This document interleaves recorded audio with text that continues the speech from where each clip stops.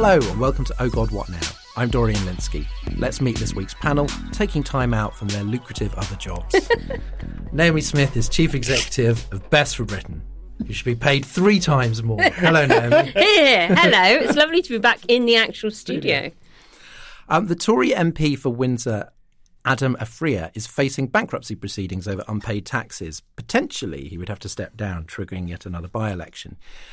This story was first rumoured back in 2019. The tax issue goes back a few years. What's going on here and why is it an issue now? I mean, as with everything with the Conservative Party, this is pretty murky and unclear. The current petition for bankruptcy is the result of HMRC chasing him for a typically evasive statement on his behalf described as complex reasons relating to his past business interests. But look, if it's only parliamentary rules that means he faces a by-election, he can probably take comfort in the fact that the Prime Minister will probably just change the rules so that he doesn't have to. So this is still a story in progress, but there are looming by-elections in 3 safe Tory seats. Owen Paterson's North Shropshire, the late James Brokenshire's Old Bexley and Sidcup, and David Amos's Southend West. Opposition parties won't contest the latter out of respect for Amos. But what should we be looking out for in the other 2 if a kind of Tory defeat is too much to hope for? Yeah. Well, they are very safe Conservative seats, both won with over 60% of the vote at the last election. And Best for Britain's current polling, which was done before the Sleaze scandal broke, but is only a couple of months old, are both sort of showing very clear signs that they would be Conservative holds. We did look at unity candidates and whether they would have an impact in those seats. Yes, they closed the gap, but the gap is so big in those sorts of seats that it's unlikely.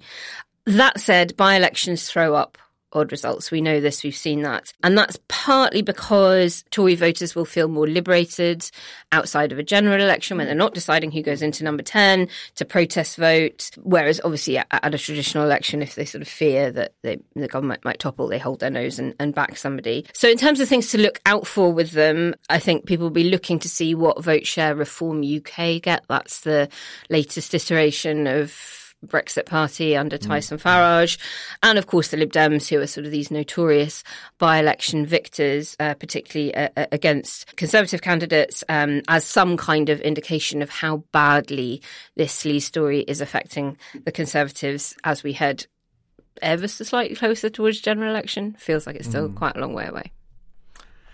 And hello to commentator Alex Andreou. And notorious by-election victor. I like that. Alex, the government has announced that all NHS staff in England will need to be fully vaccinated by next April. At the moment, 89% of staff already are, but 103,000 workers are not. Similar mandates have been introduced in France, Italy, Canada, New Zealand, parts of the US. But health unions here oppose the idea and say that persuasion is preferable. What do you make of this policy? Well, I don't think there's much disagreement that persuasion is preferable. I don't think anyone is saying, don't bother trying to persuade them, just abduct them and jab them. I mean, the question is, what do you do with the ones that remain unpersuaded? And that, for me, throws up the question of whether someone who works in a healthcare environment has a higher duty of care to the people that they treat.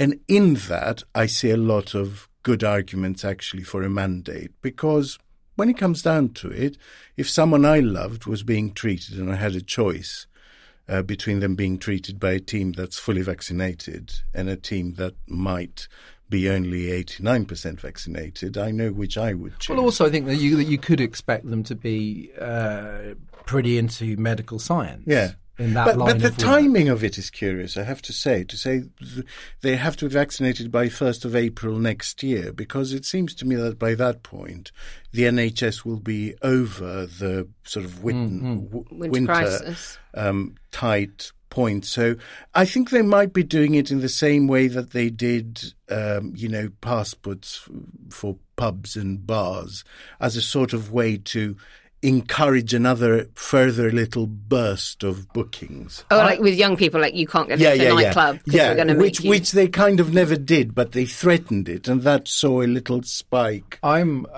pretty hardline on this, and actually did a story recently talking to somebody a behavioural scientist who was working on vaccination persuasion in Jersey. And he says there's a lot of people. There's a section, majority, that are up for it straight away. Then you've got a kind of squishy section who are persuadable.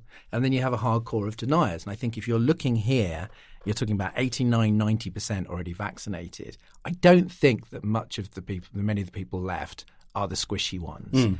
And frankly, get another job if you're not willing to be vaccinated in the NHS. Maybe medicine is not for you. Could I just ask, Alex, though, because you've looked at this story more than I have.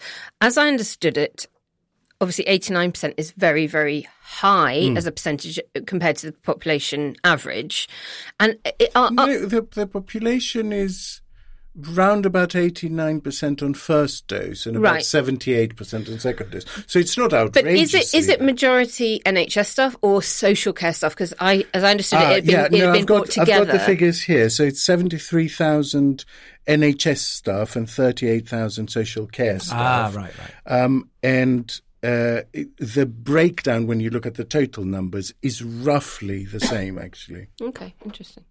And quickly, David Frost presented his latest statement to the House of Lords on negotiations with the EU on Wednesday. As we discussed with David Gauke recently, there are many David Frosts. And this one was quite nice, ending by saying there's a real opportunity to turn away from confrontation. It's flowers in the rifle barrels, David Frost. Is this just guff? No, this is a serious walking back of the threats. The way the government was talking about it was like Article 16 is imminent in the next few weeks. And what's happened now, I think, is it's been kicked in the medium term and with loads of hoops to jump through before we get to that. So they say they will issue a paper explaining why the negotiations haven't blah, blah, blah, blah, blah. But three things have happened very, very quickly. The practical suggestions that the EU made to eliminate 80% of checks, I think, took the government by surprise.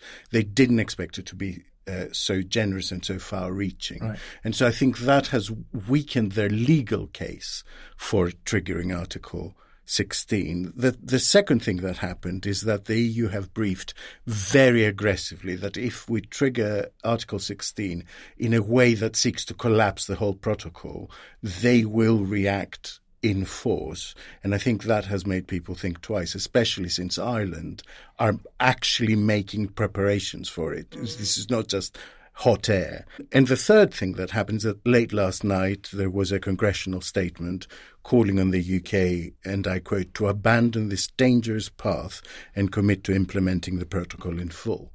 So I think pressure from all sides has made them go, whoa, no, we you say congressional statement. The US. Well, it was, a US congressional statement. It wasn't, Congress has voted on this issue and has unanimously approved the protocol. This was about 18 months ago. This was from like the heads of the European Affairs Committee and et cetera, et cetera. So once again, it's the EU and the US saving us from our own bloody government. Issuing a joint statement saying, don't do it. This week on the show, Boris Johnson marched his troops up the hill to defend Owen Paterson from the Standards Committee and promptly left them up there when his government U-turned and Paterson quit. Now Tory sleaze is the biggest story around and backbenchers are furious. How did the government achieve such an amazing clusterfuck? Then we'll be talking to climate scientist Professor Peter Stott about COP26, climate modelling and his run-ins with the deniers. We've also got a special guest crossover from a brand new podcast from the House of Oh God, What Now? Arthur Snell will be joining us to tell us all about Doomsday Watch, which is out now and very good. And on the extra bit for Patreon backers, we'll be asking, what is the point of political cartoons? Before we get started, don't forget our next live show in London on Wednesday the 8th of December. Join Naomi, Dorian, Ian and me at the Leicester Square Theatre for Ho, Ho, Ho, God, What Now? Thank you, Brian Blessed. They used to call me the Greek Brian Blessed, at drama school. They still should. our special festive celebration of Britain's wonderful year and all our favourite moments from Matt Hancock's face-hugger impression to Dominic Raab failing to check the C's opening times. Tickets are going to be scarcer than HGV drivers, so visit LeicesterSquareTheatre.com to get yours. And Patreon people, remember, your ticket discount still works, so join us for copious holiday cheer with a good dollop of festive fury. First this week, the government U-turned straight into a brick wall. After imposing a 3-line whip on its MPs to overhaul the parliamentary standards watchdog and prevent the suspension of Erin Patterson, the plans were put on hold the next day, a fact that Patterson learned hilariously from Laura Kuenssberg while he was in Tesco, leading him to resign. Boris Johnson and his outriders were bullish about the vote last week, but it's all gone terribly wrong. Sleaze is on the front pages every day, and Johnson is facing calls to apologise. Naomi, simple question. Do you think that the Patterson story would have fizzled out if not for the Leadsom amendment, the attempt to save him? If I'm to remain consistent with my pessimistic and completely inaccurate prediction from last week, I'm inclined to think it would have. I think a couple of probably about 3 things that gave this legs. One was Patterson's sort of complete lack of contrition. Absolute refusal. The interviews he gave the night before. It was amazing. I'd do it again. Exactly. Bring on. Don't say that. Repeated wrongdoing, just any acknowledgement of it, none. The second, there was the government default readiness to slip him off the hook, which is probably why Patterson didn't acknowledge his wrongdoing, because if he did, why would the government be trying to get him off? But I think the main reason it's really stuck is because it is so easy to understand. You can sum it up in 12 words. Man took money, broke rules, government changed rules to get him off. And I think that goes a long way to explain why the Daily Mail jumped on it as well. Unlike some of the bullying allegations and things that was a bit more nuanced as to what had actually happened, it was just so clear-cut and so easy that the right-wing press hooked onto it, and that was it. Now, a 3-line whip is no small thing. You have to resign a ministerial post if you break it. How much sympathy do you have for the MPs who are now furious about being left in the lurch by Johnson? Very little. Right. Very, very little. An MP's primary duty is to the country, to the people who elect them, to democracy and parliament, not to their party. That is like a 4th or 5th order obligation. And in theory, where do the other employers come in that? I mean, look, for a good government, these priorities should overlap more times than they don't, but they rarely seem to with Johnson and co. And I don't know if you heard the story of Christian Wakeford MP. He's one of the new Red Wall Tory MPs, I think Bury South, who, after abstaining on the vote in the lobby, reportedly, and this was reported in the Times, approached Patterson in the lobby and called him a "see you next Tuesday." Wow. In the lobby. And I'm sorry, Christian, if you're listening, which I'm sure he is not. Expletives after the fact don't count. He abstained, but if he knew it was wrong, he should have voted against it with the other 13 Conservative MPs that were brave enough to do that.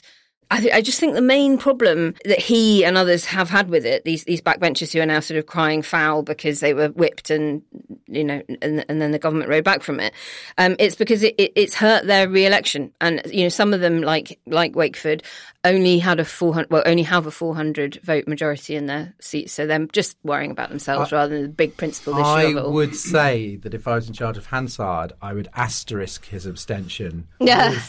Then told subject of the amendment that he was a C word. I do think that should be. It's not. I don't think Hansard pick up the lobby conversation. No, it's a shame. It's a shame. Yeah. Alex, the papers, including the Tory papers, are on the hunt for dodgy MPs with lucrative second jobs. The Mail led with Geoffrey Cox working from the British Virgin Islands for a month when he should have been in Parliament. In fact, he's only spoken in one Commons debate since February 2020. He used to be such a fixture of the podcast. In the past, as Naomi says, they've given government corruption a pass. What's changed? What's awakened their moral ardour? So I keep going back to the 90s Tory sleaze thing, and I keep going back to the expenses scandal, and I keep making this point that retrospectively, things become a point in time. But if you look at them back then, they took place over a period of months. These things are cumulative. So Tory sleaze didn't happen overnight. The expenses scandal went on for over a year. It was in the papers. And so actually what we're seeing now is the culmination of a series of stories about sleaze and a number of things that I think have upset different bits of Johnson's support. So the new Red Wall voters and MPs are seeing no sign of levelling up. Yep. Instead, they have to defend cuts to universal credit. The Southern MPs, many of whom are defending tiny majorities, are hearing all the talk about infrastructure up north and seeing no money. The traditionally neoliberal quarters of the press are not happy with a high tax and spend Tory government. That's not what they signed up for. The traditional sort of dutiful Tories, because there are many of them, are not happy with a government that is behaving indecently, frankly. And everyone is unhappy about an administration that combines being incredibly bullish in its reaction and then crumbles at the first sign of opposition. It's a weird hangover from the Cummings era, I think. It's left them with the instinct to say, fuck you, to any kind of criticism, but they don't have the mettle to see it through. The moment there is a backlash, they just U-turn. And that leaves the people that you ask to go out to the media to defend you, to go in a particular lobby in the House of Commons, looking like fucking idiots, frankly. Well, there's been backbenchers, as you point out, are increasingly restive. Vice Chair of the Tory party, Andrew Bowie, who has a marginal Scottish seat, resigned on a matter of principle. Chief Whip Mark Spencer has apparently been briefing MPs that the order for the whip came from Johnson, not him, Gov.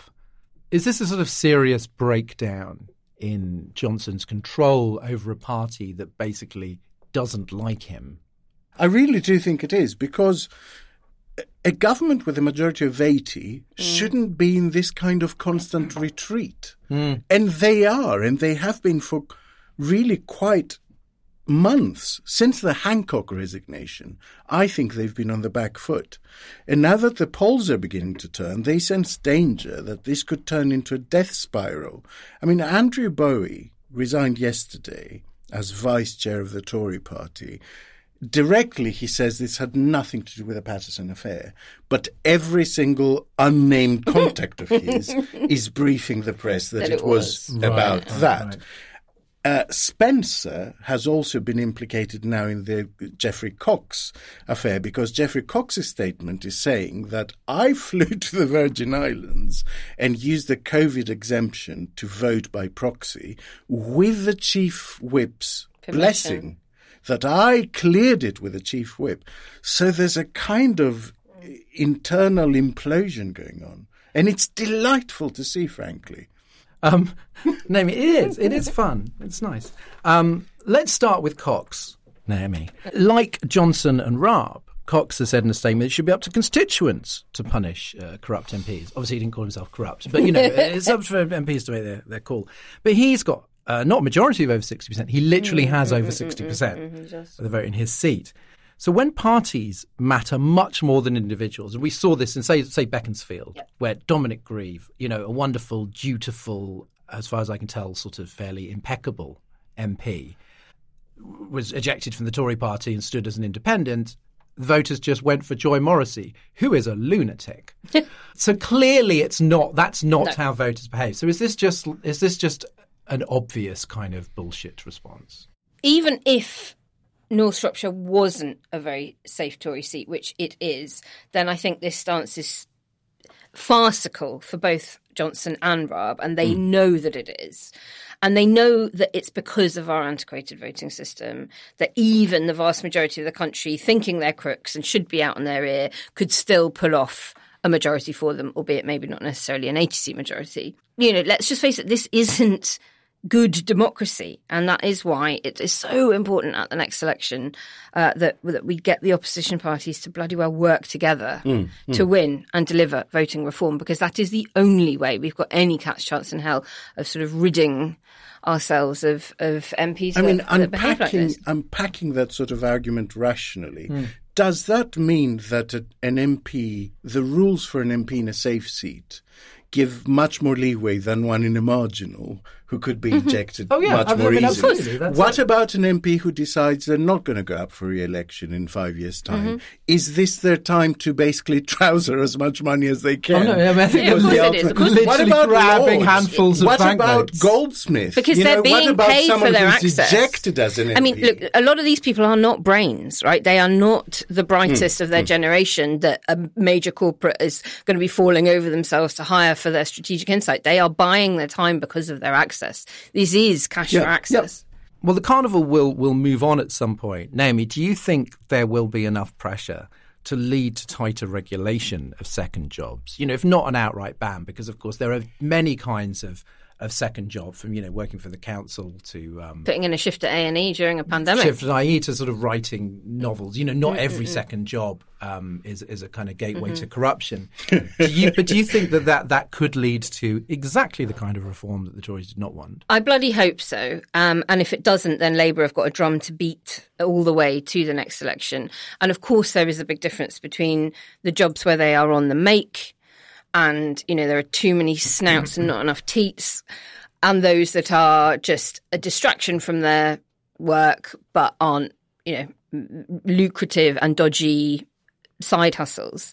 Because I just don't see how it's tenable to be an MP with a second job. Almost every employment contract I've ever had to sign has had a clause in it saying, and you will not take on paid work, any other paid work. And even some have had a thing about voluntary roles that may take up more of my time than my employer would see reasonable as seeking permission. At the moment, we are facing multiple crises, whether it's climate change, a pandemic which now seems endemic, obviously all of the disruption with the economy over Brexit and other things.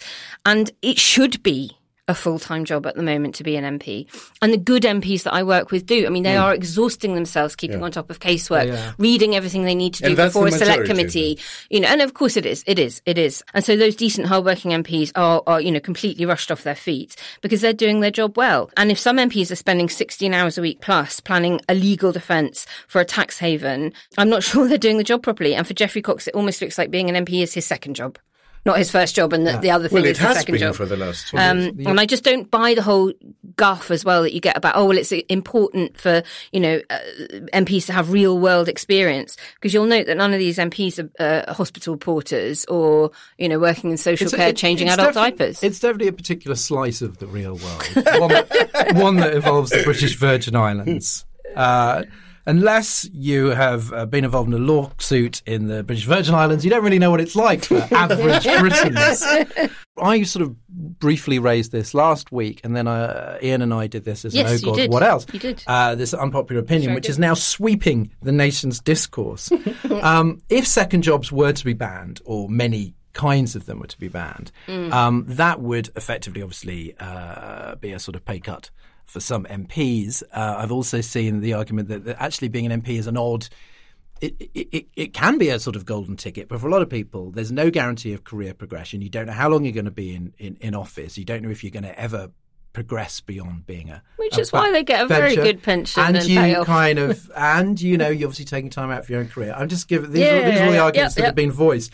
What do you think of the case that if you do want to reform the system, that a pay rise, not as some people have suggested, tripling, but some kind of pay rise would facilitate that reform? Well, I think you can do the reform without the pay rise, and it is worth underlining that their £80,000 a year, approximate salary, is about 3 times that of the national average salary, and that's before expenses. So let's not be under any illusion that this is not a well-paid job. And the expenses are not a small element. And they are not. However, I do also agree with what you both said on that show, and I would commend it to listeners to hoover it up if you haven't, when you both said that there is an unnecessary and unhelpful populism around MPs' pay. And there just undoubtedly is. And you said that there are other ways people can make this kind of salary which don't attract the same level of criticism and scrutiny and intrusion into the lives of family members and all of that. And that, you know, you don't need to undertake a 5-week grueling reapplication for the job every time the Prime Minister feels like it's a good time to go to the polls because they're being particularly popular.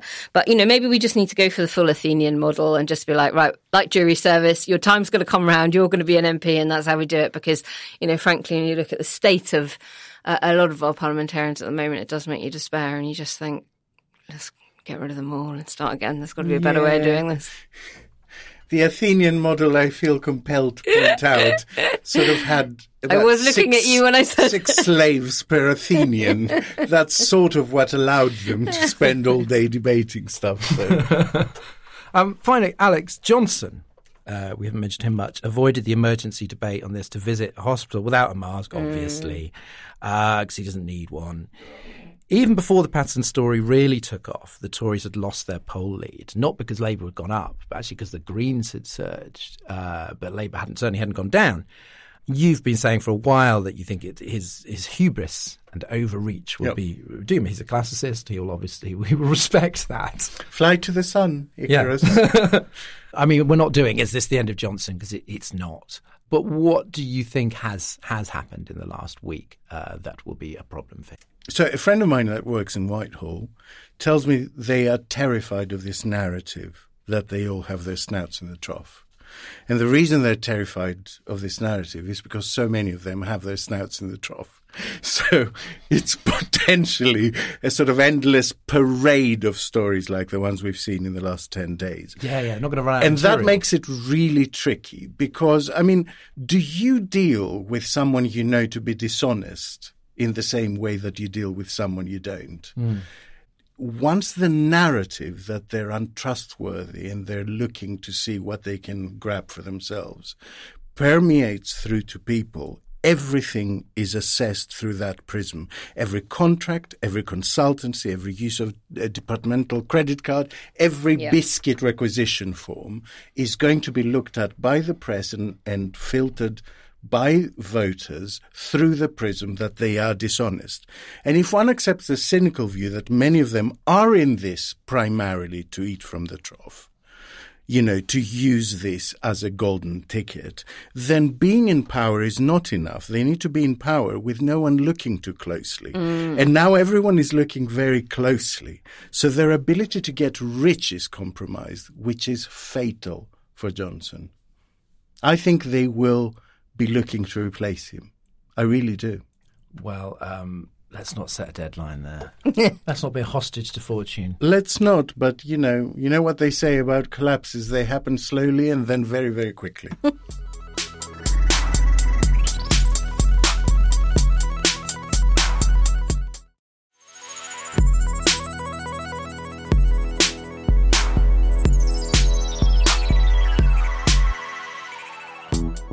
Our guest this week is Professor Peter Stott, a science fellow in climate attribution at the Hadley Centre, one of the world's leading bodies in climate change research. He's a pioneer of climate modelling, and his work has brought him toe-to-toe with climate change deniers. He describes those encounters and more in Hot Air, the inside story of the battle against climate change denial. Hello, Peter. Welcome to the show. Hello. Pleasure to be here. Scientists are usually a modest lot who don't usually seek the spotlight. What was your motive for writing this book now?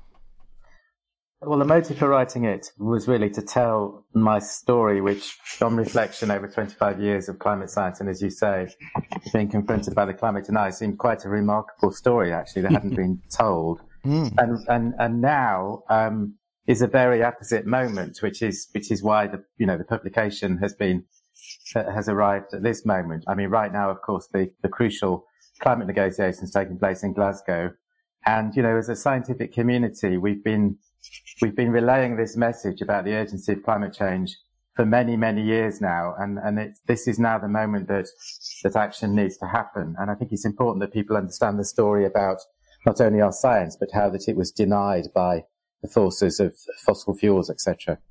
Yeah, well, it's a fascinating story over quite a span of time. Your first encounters with deniers, as you described them, were in the 90s. I mean, broadly speaking, what weaknesses do deniers exploit, and have they had to change their tactics as the science has evolved and modelling has become better? I use that term, by the way, climate deniers, because the term that they would prefer, climate skeptic, I think, is an inaccurate term, because scientists are skeptical. It's what we're trained to do, to be skeptical. And if anybody's been to scientific meeting, and I describe those meetings in the book, actually, they will realize that we take nothing on trust from each other. We challenge what we're saying, and we're extremely skeptical. So the climate deniers were not being skeptical in that sense. What they were doing is quite the opposite, actually. They were cherry picking data to suit their narrative. They were not just doing that, and therefore basically doing really bad science that didn't stand up to challenge.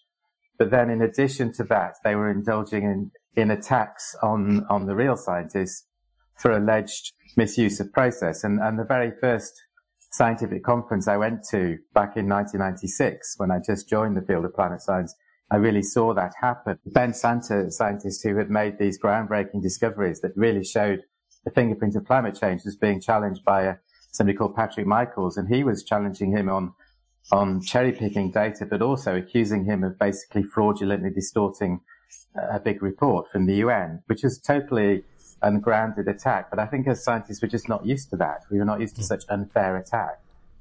And have they had to sort of change their messaging over the last 25 years as the kind of conversation has moved on and the data has got better?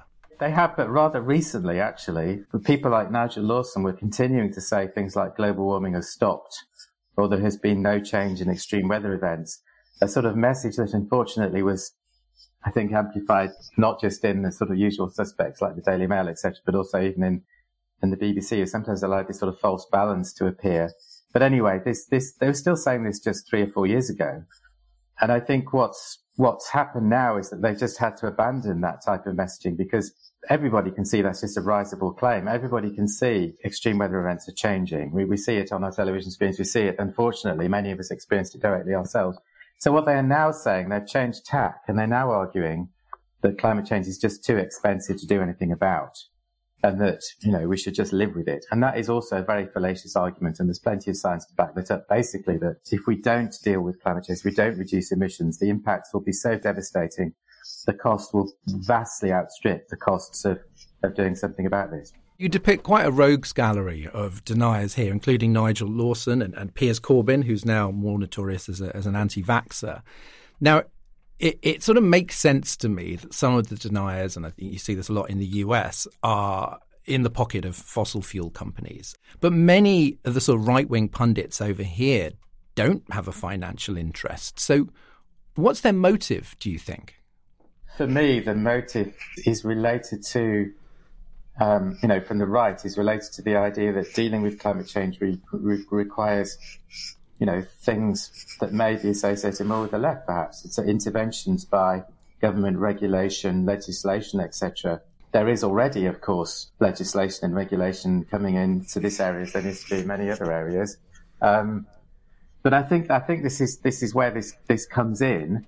It's a strange, I've wondered this a lot myself. This is quite a small rump of people actually who've been saying this, but they've had disproportionate influence. Their views have been massively amplified by quite a large section of the media, for example, who've amplified this message, this sort of, which I suppose is to support a completely free market, anything goes type of argument. Back to the sort of thing that the people trying to deny the issue of climate change are now saying, is they're trying to argue that there'll be lots of infringement of our liberties, etc., and so on and so forth. And again, this is a very fallacious argument, because if anything, the impacts of climate change are what's going to infringe our freedoms, our liberties, because they're going to affect our lives so much. Whereas, there are so many benefits to all of us through our democratic processes and through, our collective decisions we make locally as well as nationally to take this challenge on. We'll be much freer if we tackle climate change, actually, I would say.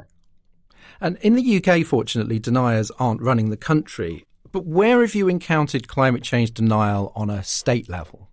Well, I think, I talk about two particular places, Russia and the US, in the book. The book starts actually with a sort of prologue that goes back to 2017, when Trump had come in, and when, after the Obama years, we seem to be, in terms of, well, we definitely were heading backwards fast in the US in terms of the recognition of the science. And without the recognition of the science, then, we're really lost on this one. When we have a leader of the US saying that the science is wrong, that global warming isn't happening, basically denying all that science, which he was doing in 2017. He was appointing people like Scott Pruitt to be head of the Environmental Protection Agency, the body in America that's supposed to protect the health and well-being of the American people. He was saying that global warming was not happening. nothing to do with greenhouse gas emissions. So that was a hugely negative backward step and very worrying for us in the scientific community. And that's why we looked on the election of, that Trump didn't get in again. We were so anxious, many of us, including myself, about that.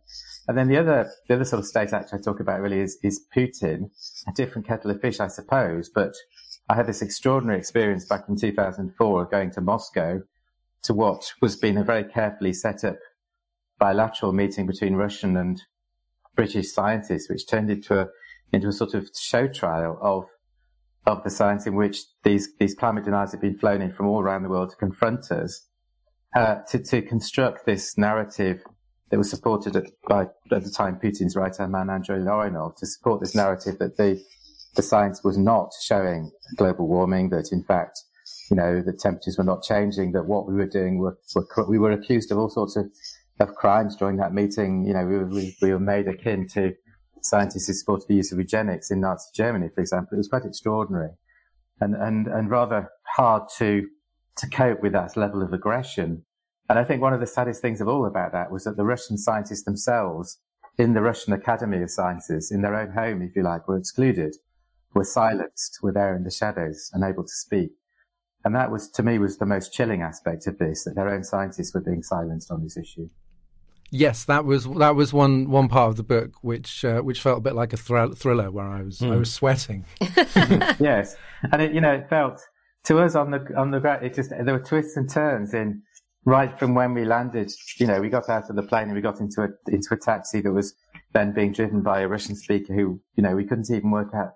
We couldn't even direct our own movements at that point, and then from then on, it just got more and more extreme in a way in terms of that and how we would defend ourselves in an environment that felt incredibly hostile. And it really felt, the point about this, the bigger geopolitical significance of this was that the Kyoto Protocol, which had been signed in 1997, which I was actually at as a scientist, the first agreement to reduce greenhouse gas emissions, landmark agreement.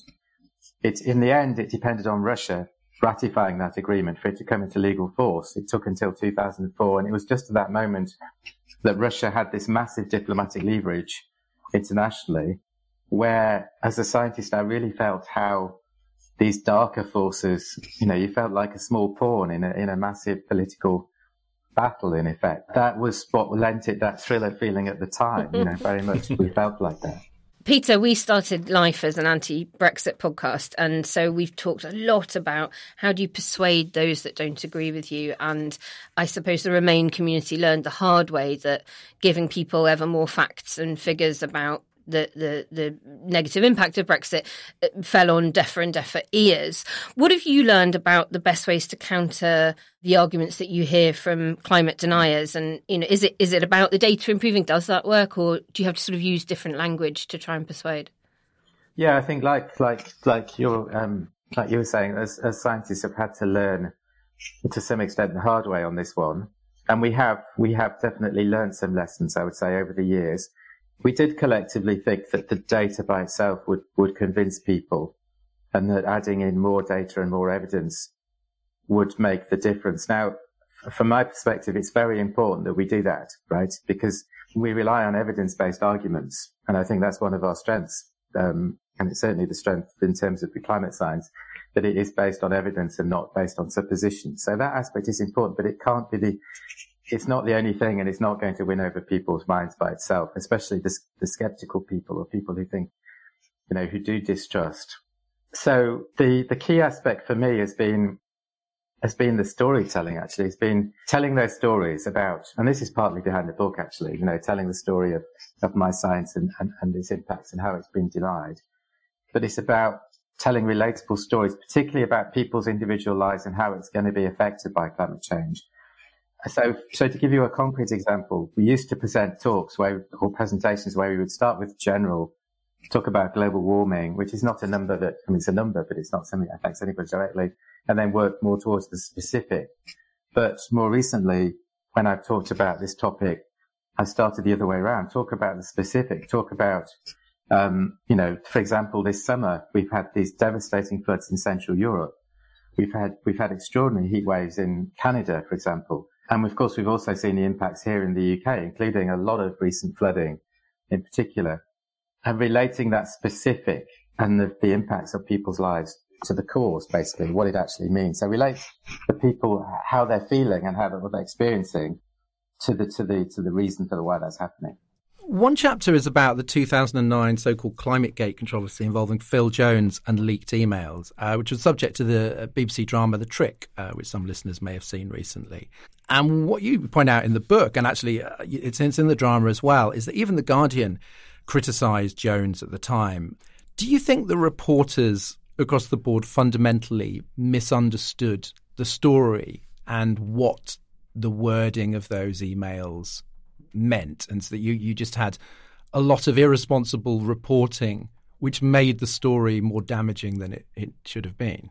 So there was a lot of irresponsible reporting, for sure, absolutely. And you know, the headlines in papers like The Express, stories in the Mail, for example, were just leaping on this story with great enthusiasm to support their idea that, you know, this was global warming was not an issue and that actually we've been cooking the books. And the thing with The Guardian, I think, and why that was such a blow, I think, was that series of stories came in the February the following year after the whole ClimateGate drama of November. And it was a different sort of slant, if you like. It was a slant saying, well, you know, through this, the scientists have undermined the case for action. This was much more as the trick deployed. The scientists were the victim of this assault, if you like. And there were some really good journalists on The Guardian, like David Adam, who wrote a great piece about ClimateGate immediately after it for The Guardian. But there were other people who wanted to construct other narratives that effectively blamed the scientists one way or the other. That's not to say that us scientists are completely flawless. Of course we're not. But the basic substance of what was being claimed in ClimateGate was totally wrong. That you know, this was all being taken out of context and used to construct a false narrative from the side of some people, the more on the environmental side, who wanted to blame us for having messed everything up in the Copenhagen Climate Conference, when the reason that the Copenhagen Climate Conference failed was a whole host of reasons, and, you know, to be laid firmly at the door of the politicians who were there, whose job it was to make that agreement.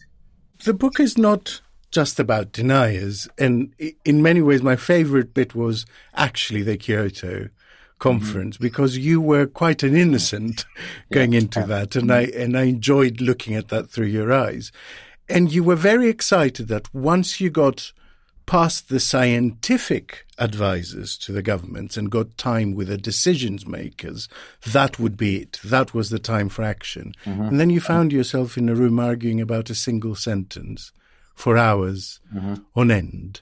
What is it like behind the scenes of this conference? Is it still thousands of sentences in square brackets and just trying to chisel away at that? Yes, this conference in Glasgow. Yes. Yeah, that's right. And, it's true that back in Kyoto, I was both more innocent, I suppose. You're right. But arguably, everybody was to an extent. The Kyoto Protocol was at least a first step. And that first step was saying, well, we're going to do something and we're going to make some very initial steps. You know, it's got harder, politically harder, I suppose, over the years. And the way that the science is coming into that has got more complicated.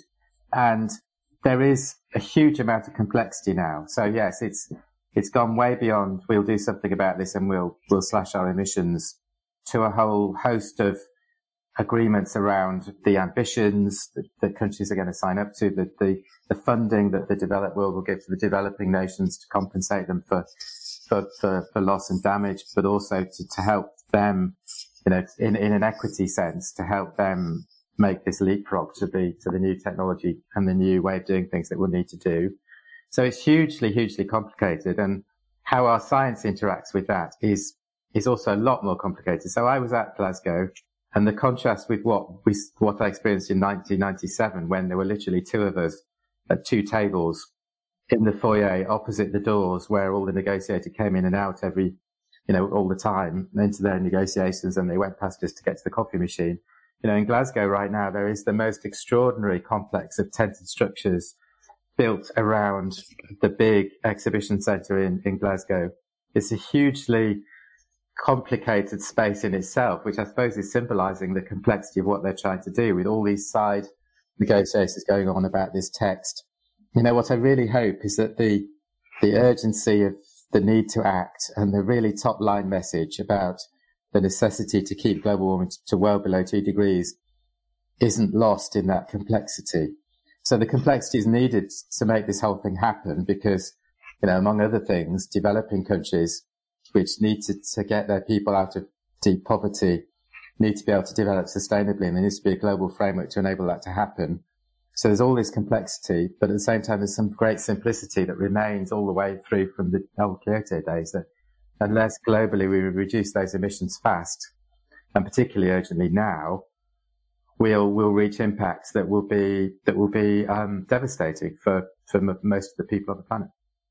After reading about the struggle to agree on sort of differences between whether you can use the word likely or even at some point very likely, means that I will never complain about the editing process again. But finally, you show that models in the 90s, they were less sophisticated. There were certain things that were sort of known but perhaps couldn't be illustrated as clearly as you'd like. But you quote data from back then, around the Kyoto time, that was still very urgent. The big picture, I suppose, was not dissimilar to what we have now. What is the main reason that progress has been so slow? I mean, is it deniers, or is it, sort of, like you said, arguments between the developed world and the developing world, foot dragging, rather than this just sort of outright denial? It's denial, but in its widest sense, I think, of just collectively, as all, collectively facing up to this challenge and taking it on and going from a feeling of either denial, outright denial, and saying this is not happening, or to despair and saying this can't be dealt with, into this much more active engagement of realizing, well, hang on, there are things that we can do. We can address this. Actually, some of the things that we can do will lead to a better way of doing things, less pollution on our roads. I mean, imagine how great that will be when we have non-polluting cars, for example, or, that we heat our homes in a more sustainable way. I think what the climate deniers did was that they played on all of our fears, actually, about what this might mean, to either force us into denial or to despair, and not to take this on.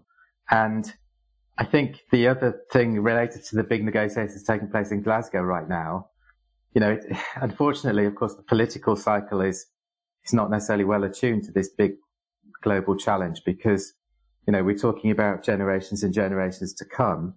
And we're talking about what happens very much in this political cycle in the next year, 2 years, will affect not just ourselves, but the generations to come. And there's a bit of that sort of out of sync, I think, with how often political leaders think.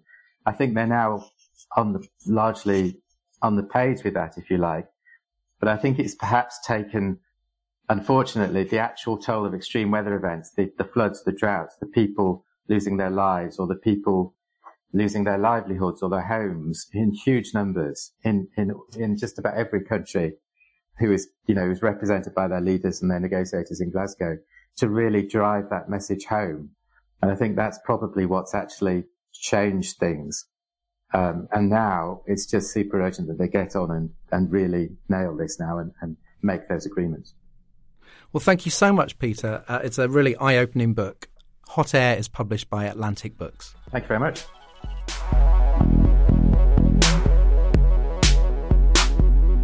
Next up this week, some exciting news from the minds behind Oh God, What Now? And The Bunker. Each week, we react to the latest news in the UK and beyond.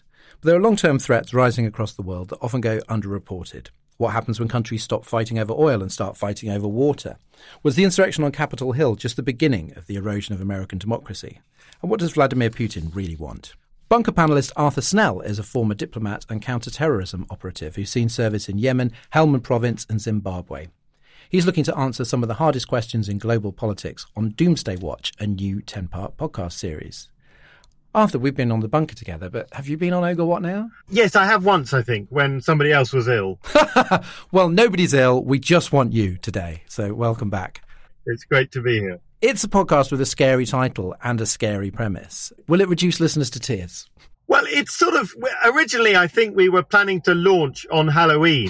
So you could sort of see it as a kind of geopolitical horror movie. And some people love horror. For those that don't want to be horrified, I can actually pick up something that Dorian, you said when you were talking about Orwell just a few days ago, which I won't get the quote exactly right, but it's this point about the act of looking ahead and considering possibilities is itself an act of hope. And really, I suppose that's what we're trying to do. Yeah, that was a good quote from Rebecca Solnit. Well, actually, regarding Orwell, people would often say, "Oh, is this book kind of depressing?" And I was going, "Well, hopefully not. If you tell a story in an interesting way, and you have a lot of kind of clever, committed people trying to make sense of difficult moments, and that's certainly what I got out of your first episode. Can you say what the first episode is about?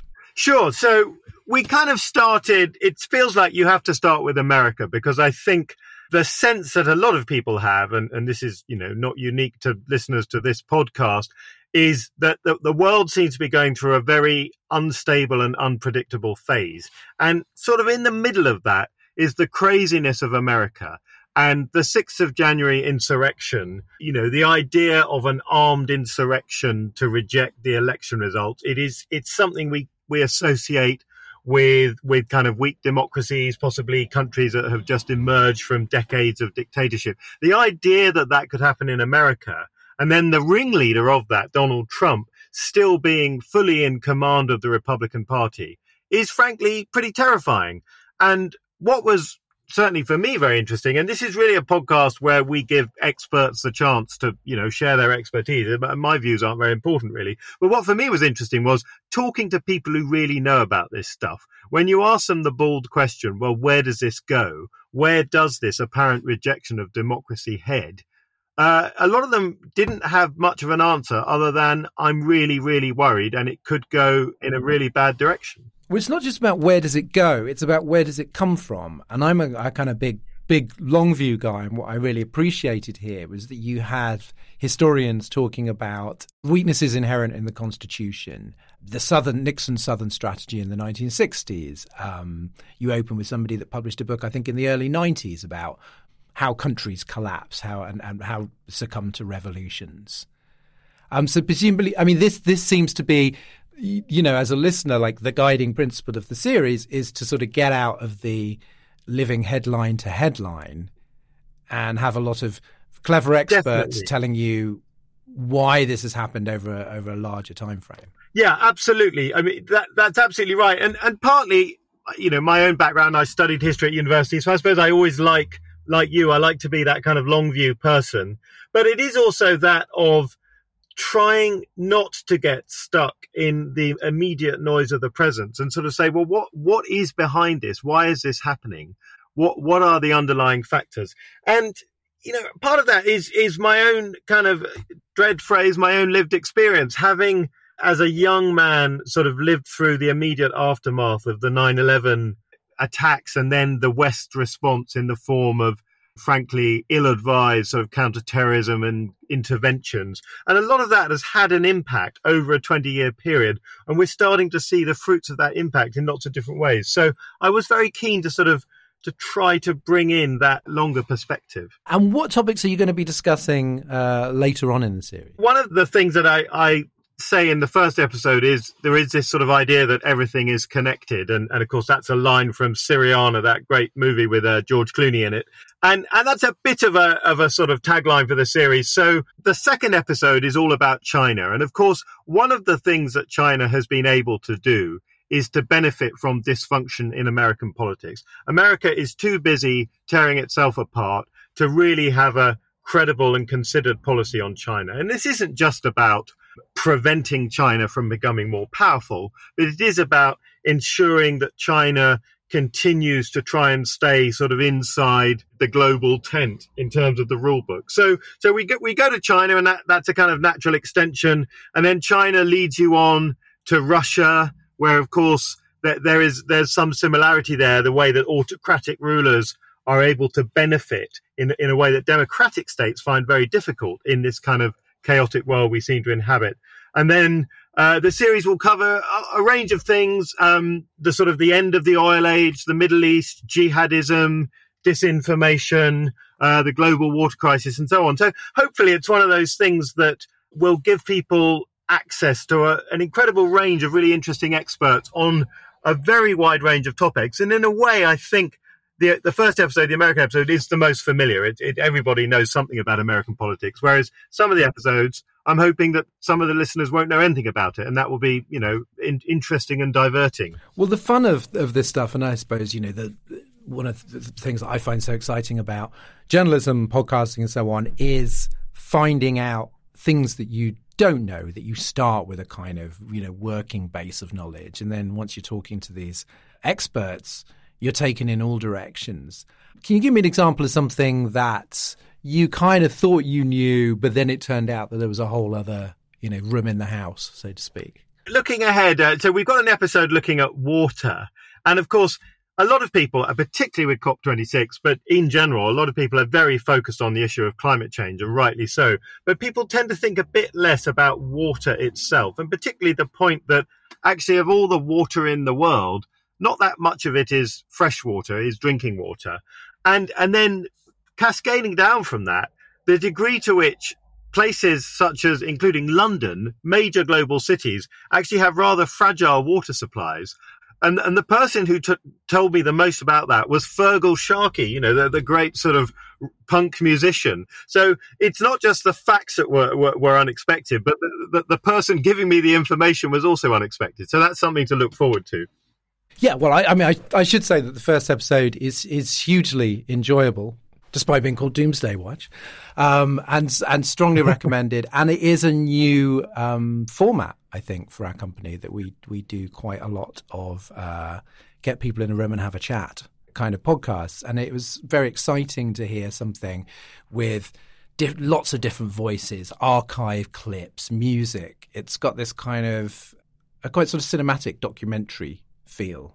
Well, thank you. I'm really glad you got that. And I heard someone who'd listened to the first episode said it was like Adam Curtis without the acid. So that's really what we're trying to aim for. Straight edge Adam Curtis. Exactly. So the first episode of Doomsday Watch is out now.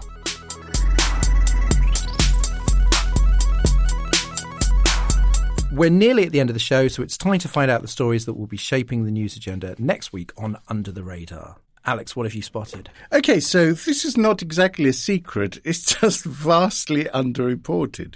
France are taking over the EU presidency on the 1st of January. Macron is making a speech setting out their 6-month plan on the 1st of December. They've been having loads of meetings between the Élysée Palace and the Internal Market Commission for the last few weeks. And I think the implications are huge. If the UK finds itself embroiled in some sort of dispute with the EU during that time, and with a new German government still trying to find its feet, because we think basically a coalition deal will happen mid-December, it's going to be a really, really tricky time for the UK in terms of EU negotiations. And that's my tip. And by then, the Republican candidate will have been selected to fight Macron. So he will have an internal, big... He will have an enemy, Yeah, he will, yeah. What's your story, Dave? Well, all news has been under the radar for me because I was fortunate enough to be able to get away on holiday for the last week. So I've kind of missed everything apart from the farting volcano on La Palma, which threatened to delay my holiday even more than it already was. But thankfully, I did manage to get there. But one thing I did clock that I haven't heard much repeated is a Telegraph story where they did a Freedom of Information request showing that 11,600 people have died from catching COVID in hospital. So they went in to be treated for something else, caught COVID while they were there, and then died. And the term for this, I have learned, is called nosocomial infection. And of course, those who hate the NHS will be blaming the NHS for this. But of course, the truth is that the NHS was only overloaded with so many COVID patients who were then able to transmit the disease onto others because of the government letting the virus run riot. And as somebody who had a father who was ill for much of last winter and did subsequently die, but not of COVID, I cannot tell you the anguish of making the decision when he was poorly. Should we try and just treat him at home? Yeah. Or do we accept the fact that he does need hospital treatment but run the risk of infection? And that is a horribly brutal choice for you to have to try and make. Plus, once they're in hospital, you can't visit. most hospitals still, I think, which brings us brilliantly full circle to the first thing about compulsory vaccines. Exactly. I mean, the idea, if there's that many people dying at COVID in hospitals, the idea that some workers in hospitals would be saying, well, it's my right not to take a vaccine until there's been more research. It's fuck off, mate. Indeed. And that's the show. Thanks to Naomi. Thanks very much. Alex. Thank you. And our guest, Professor Peter Stott. Stay tuned for our extra bit for Patreons. You'll hear a quick preview after our theme song, Demon is a Monster by Corner Shop, and a thanks to our latest backers. It is a big shout out and thank you from me to Julian Pye, Kieran Waters, Christopher G, Emma Freeman, Bernie Purcell, Bill Cummings, Simon Birtwistle and Rob Kinnear. And thanks for the shot in the arm to Brendan Murphy, Neil Jones, Matthew Enright, Jennifer Scott, Nick Phillips, Jennifer Willits, Emerson and Rudy Hopper. And thanks from me to Anchorat Wells, Charlotte van der Waal, Mike Bernstein, Michael Cunningham, Alistair Mackenzie, Tim Collins, Robert Campbell and Meat. See you next time. Oh God, what now? Was presented by Dorian Linsky with Alex Andreou and Naomi Smith. The producer was Andrew Harrison. The assistant producers were Jacob Archbold and Jelena Sofronijevic. And audio production was by me, Alex Rees. Art direction by Mark Taylor. Oh God, What Now? Is a Podmasters production.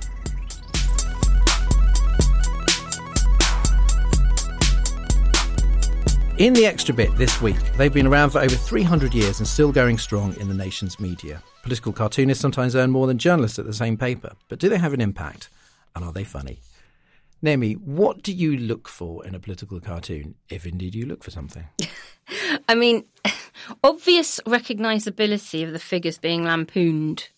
I do find that some of them aren't immediately funny because they're so distorted, they're so caricatured that I actually struggle to go, which political figure is that? So I don't want to have to stare too hard and try and figure out who it is. I want it to be a sort of quick and immediate thing that actually makes me belly laugh because it almost catches me by surprise rather than something I sort of snort through my nose quietly at. And I also like it when two unrelated news stories get combined in one.